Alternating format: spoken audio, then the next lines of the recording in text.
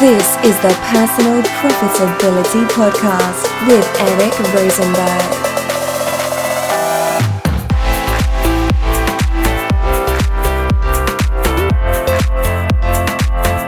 Hey there, profiteers. Eric here, and we're going to do something a little different today. This last week has been probably the craziest week of my life, and we're not going to do an interview today. I just want to tell you the story of what I've been going through. It has been very abnormal, but some good, some bad. Let's just dive in. So, as many of you know, I live in Ventura, California, and if you have watched any national news channel in the last week, you know that Southern California is on fire, and the biggest fire was around the area of Ventura. It actually started about 10 miles from where I live on Monday evening, and we heard about that fire. We read about it online before we went to bed. It started near Santa Paula, in between Santa Paula and Ojai. If you pull up a map, you'll be able to see where it was along Highway 150. And when we went to sleep, it wasn't that big. We know there's lots of fires in California anyway. It was windy, but we weren't all that concerned that it was going to be anything that would affect us. So it turned out that concern was, it should have been there. At 12, we went to bed about 10 o'clock p.m. on Monday night. We watched Netflix. We put our daughter to bed. She was actually sleeping in her own bed, which was nice. If you have a 2-year-old, or if you've ever had a 2-year-old, sometimes they want to come up and cuddle with you. But it was a normal, regular night. And at 12:30 a.m., we were woken up by loud knocking on our front door. And it turned out it was our neighbor who lives straight across the street. I'm actually looking out my office window at his house right now. And his name's Rob. He woke me up, and I didn't know what was going on. But when I got to the door, he said, I don't know if you know about this fire, but this might be one where we have to go. So I ran back to my room and grabbed my robe and walked outside. And when I turned from my driveway and looked up the hill, there's hills just north of my house. There was this beautiful park there called Arroyo Verde Park. A beautiful neighborhood that sits next to it called Skyline, and it was all on fire, about 2 blocks from my house. It was unlike anything I'd ever seen. It was a blazing inferno. You could see flames jumping 30, 40, 50 feet into the air, and it was just one of those moments I will never forget in my entire life. And I took some videos, I got some Instagrams and Twitters, I got pictures out there, so check out the links on social media. I'll have a link to an article I wrote all about what happened in the show notes that summarizes this with videos, so you can check it all out. But it was about 1 a.m. we decided we should pack up our most important and not replaceable items and valuables. I've thought before in my life, what would I do if there were a fire and I just had to grab things and ran? I never thought that would actually happen, but it did, a Tuesday morning at 1 a.m. So I have a box that has our passports and some extra credit cards. I grabbed financial documents, being the finance guy I am. We grabbed laptops, hard drives, family photos. I grabbed my Boy Scout shirt, my trumpet that was my dad's before mine. It's funny the things you think to grab. My coin collection, my stamp collection, things that couldn't be replaced. My Boy Scout shirt that had my Eagle Scout patch on it. And the last thing I grabbed before going out the door was my ketubah, which is a big, beautiful art piece that's a framed marriage contract that my wife and I signed just minutes before we got married. So we packed up the cars and we waited. And it was actually because we live in a pretty small city, there was no news coverage at all of what was going on. And we weren't getting even anything much from the city. I know they were probably overwhelmed just trying to deal with this. The fire was growing at one point at 1.6 acres per second, or a football field a minute. As it was being blown, there were 40 to 70 mile an hour gusts blowing right towards our house from where this fire was. And when I went out, I kept going outside periodically, and the winds were blowing west, which is towards the ocean. So the smoke wasn't coming towards us, but we could see the flames, we could see the smoke.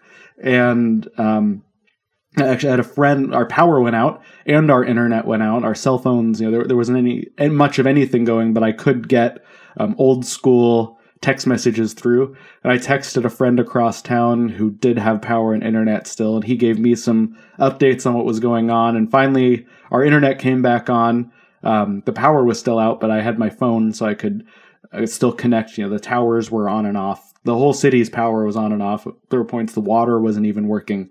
But I was following this account called VC Scanner on Twitter, who was just a guy listening to the police and fire scanners telling us what was happening. So that was the best way I was getting up to the minute coverage of if this fire was going to engulf my house. And at about 4:15 in the morning, I was actually talking to my parents in Denver and talking to my wife. We decided it was time to go because the flames were just too close at that point. And we were far less than 2 miles from the fire. And with the winds we were having, embers could have traveled up to 2 miles. So we were 2 blocks away. There were sirens. It was like a movie. It was like a war zone. And at 4:30, we pulled out. And at that time, our evacuation order went in as a mandatory evacuation because the winds had shifted into our neighborhood. So it was like a smoky, hazy feel in the air. It smelled like a crisp campfire that actually my throat is still burning a little bit from just the dryness and the smoke in the air we've been dealing with for the last few days. I'm recording this on Saturday morning back at home, just so you know. So I'll tell you how I got back here. But it's still scary. We're still not out of the woods yet. There are still fires going. It is still windy out.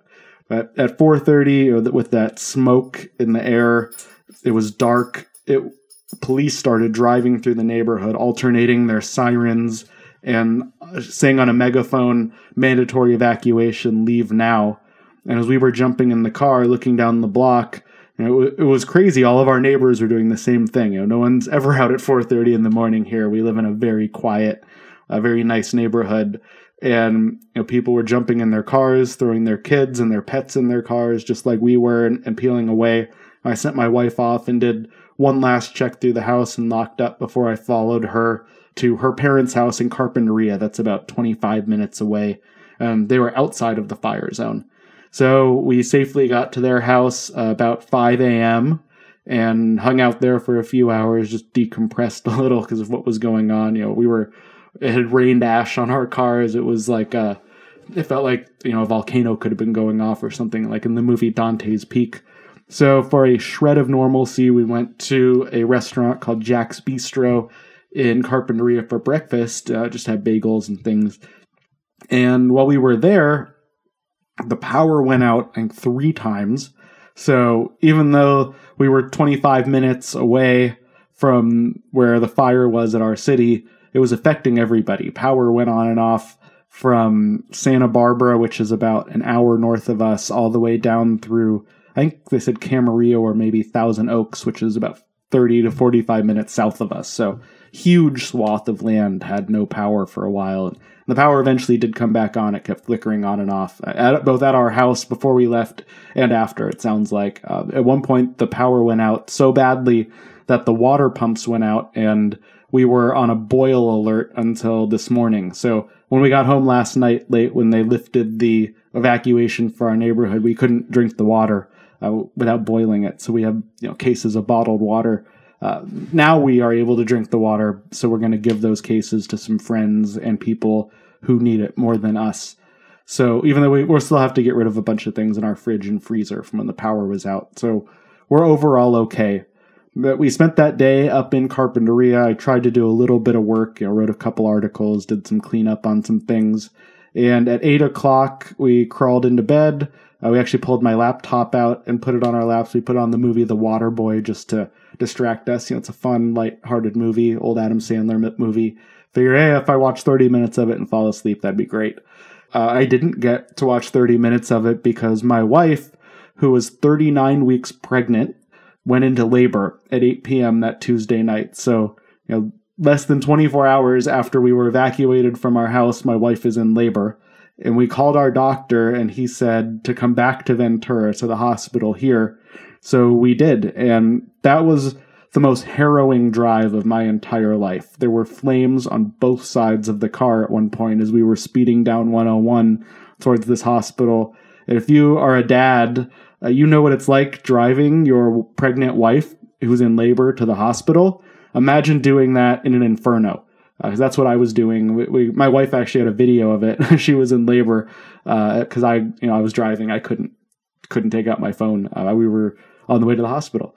So we did make it to the hospital. It was all smoky when we got back to Ventura. We got in. The emergency room was filled with smoke. Everyone in the hospital was wearing masks to keep the ash and acrid smoke smell out of their lungs. And we went up to the second floor where the labor and delivery is. Again, the hallway smelled like smoke, but thankfully in the actual labor and delivery room, it was pretty well sealed off, and we did not have that thick smoke. And we were there until 6:36 a.m. That was when my new little girl emerged and was born. Mila joined us, and she's our little fire baby, but we are just so thrilled to have her and so excited. She is happy and healthy. I guess as happy as a 2-3-day-old baby can be. But she was healthy and mom was healthy. So everything went excellent and perfect with the labor and delivery outside of what was going on around us. We could see the smoke and the flames from the window of the labor and delivery room where our daughter was born. So it was definitely not a normal situation, but for us, it was the most important thing at that moment to focus on our little girl. So she came out and joined us, and we were just so happy about that. But that night, that day, the way our hospital works here is they moved us up to a postpartum floor that was higher up, and there it did smell like smoke, even in some of the rooms.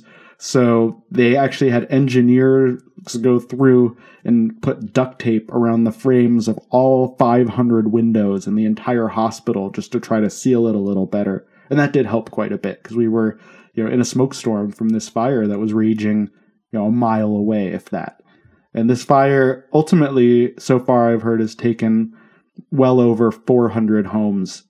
Some from just feet away from our house. When I was finally able to return home, even though we were still under a mandatory evacuation, we needed diapers, we needed clothes for our new baby, so I had to come home and get them. And when I came home, I found 6 of my neighbors' homes within a block of me burned to the ground. There's nothing left other than a brick chimney. One of the houses, you could see the burned out remains of the frame of a refrigerator. When I saw a washing machine and dryer, there was a car that was burned down to about nothing. You just see that steel frame there. And I didn't have time to stay and help anybody. I had to get back to the hospital. So we did get back to the hospital, and the winds were still going, the flames were still going, and we just tried to keep as calm and normal as possible. My parents flew in from Denver and got to see our little girl when she was, I think, 9 or 10 hours old. They made it here. The grandparents, my wife's parents, and our daughter came down from Carpinteria when the highway was open, which it did close and open again several times between us and there. And everyone got to be with our new daughter, and our family was together, and that was just the nicest thing. That was one of the highest points of this whole last week, was having our family together with our little girl. And we tried to get some sleep that night. You don't sleep that much when you have a hours old or day old baby, but we did try to get a little sleep. But at 2:30 in the morning that night, there were alerts that came through on our phones, and the fire had shifted and was going to Carpinteria now, where our daughter and all 4 of our parents were there. Our dogs were there. My car with half of our most important possessions was sitting in our in-laws' driveway. And I was freaking out that the fire was going to go there and take my car and all of those valuables. I knew my family would be able to get out and be safe, but I was worried about their houses. We just didn't know what was going to happen next. And after seeing houses burn down in my neighborhood, I was not taking this threat lightly.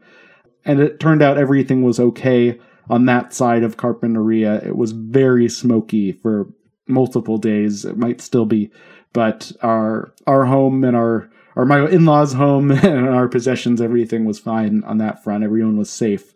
So safety was the most important thing for any of us to think about during this. More than stuff, but you still worry about your stuff. Even though it's easy to say experiences matter more than stuff, when it's your family photos and your family's history, that is more than just stuff. That's memories. There's a lot of sentiment in that. But again, everything we had was fine. We did end up getting out of the hospital that next day and spent that night at my in-laws' house back up in Carpinteria. We could not go outside. It was raining ash. It was very thick smoke right up until we left. And we came back on Friday evening. We did the drive back, and the air actually got worse as we got in closer to Ventura because there was a new fire in the same fire area that had started, and the winds were blowing towards us. So we came home, even though the smoke was heavy, right as the evacuation order was lifted. We actually got home about 5 minutes before they technically said we could be home. But all of our neighbors had already been home, and they kind of gave us the green light that we were safe to come home. We got home.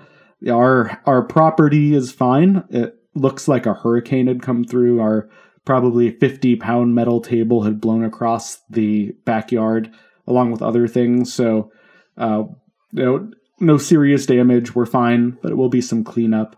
The closest fire damage to my house is our next door neighbor's fence caught fire, but less than 100 feet, maybe 75 feet from the side of our house. So it was a very, very close call. The closest house that burned down completely is 3 houses away from us. We really got lucky. And Ventura is a city of about 130,000 people.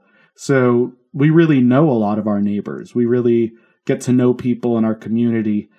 Crossing town with rush hour traffic takes more than 15 minutes. So it's the kind of city where everybody knows somebody who lost a home or was seriously affected.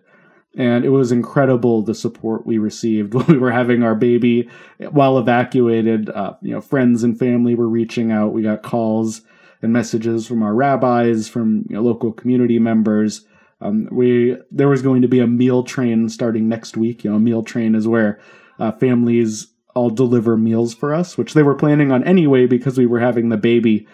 This group of women that my wife is in, from a mom's group with toddlers and young kids, they pushed up the delivery schedule a week, so they're going to actually start bringing us meals quicker because, we were on a boil until this morning and a lot of our food's bad. So I never thought I was going to be the one happy to be getting help from people. And I feel really lucky and fortunate that people, have reached out so much and are trying to help us and be so supportive. I'm almost tearing up a little thinking about it. It's, it means a lot. And thank you, everyone, if you're listening, everyone who's sent me great, supportive messages on Facebook and Twitter and it's called and text. It's been really touching and helpful. And, now we're just happy to be home and safe. Now a family of 4. And we brought our 2 dogs home, and me and my wife and our 2-year-old. And now she was born on the 6th. So now she's a 3-day-old baby. And we're home, and we can't go outside. It still does smell like smoke outside, though. The skies have turned a bit bluer. It's still windy, and we're still at risk, and it still smells like a campfire when we go outside. So we're not all clear yet, but we're home and we're safe. And for now, we think everything is going to be okay with us. Now, this fire has been over 100,000 acres. It has ravaged multiple cities.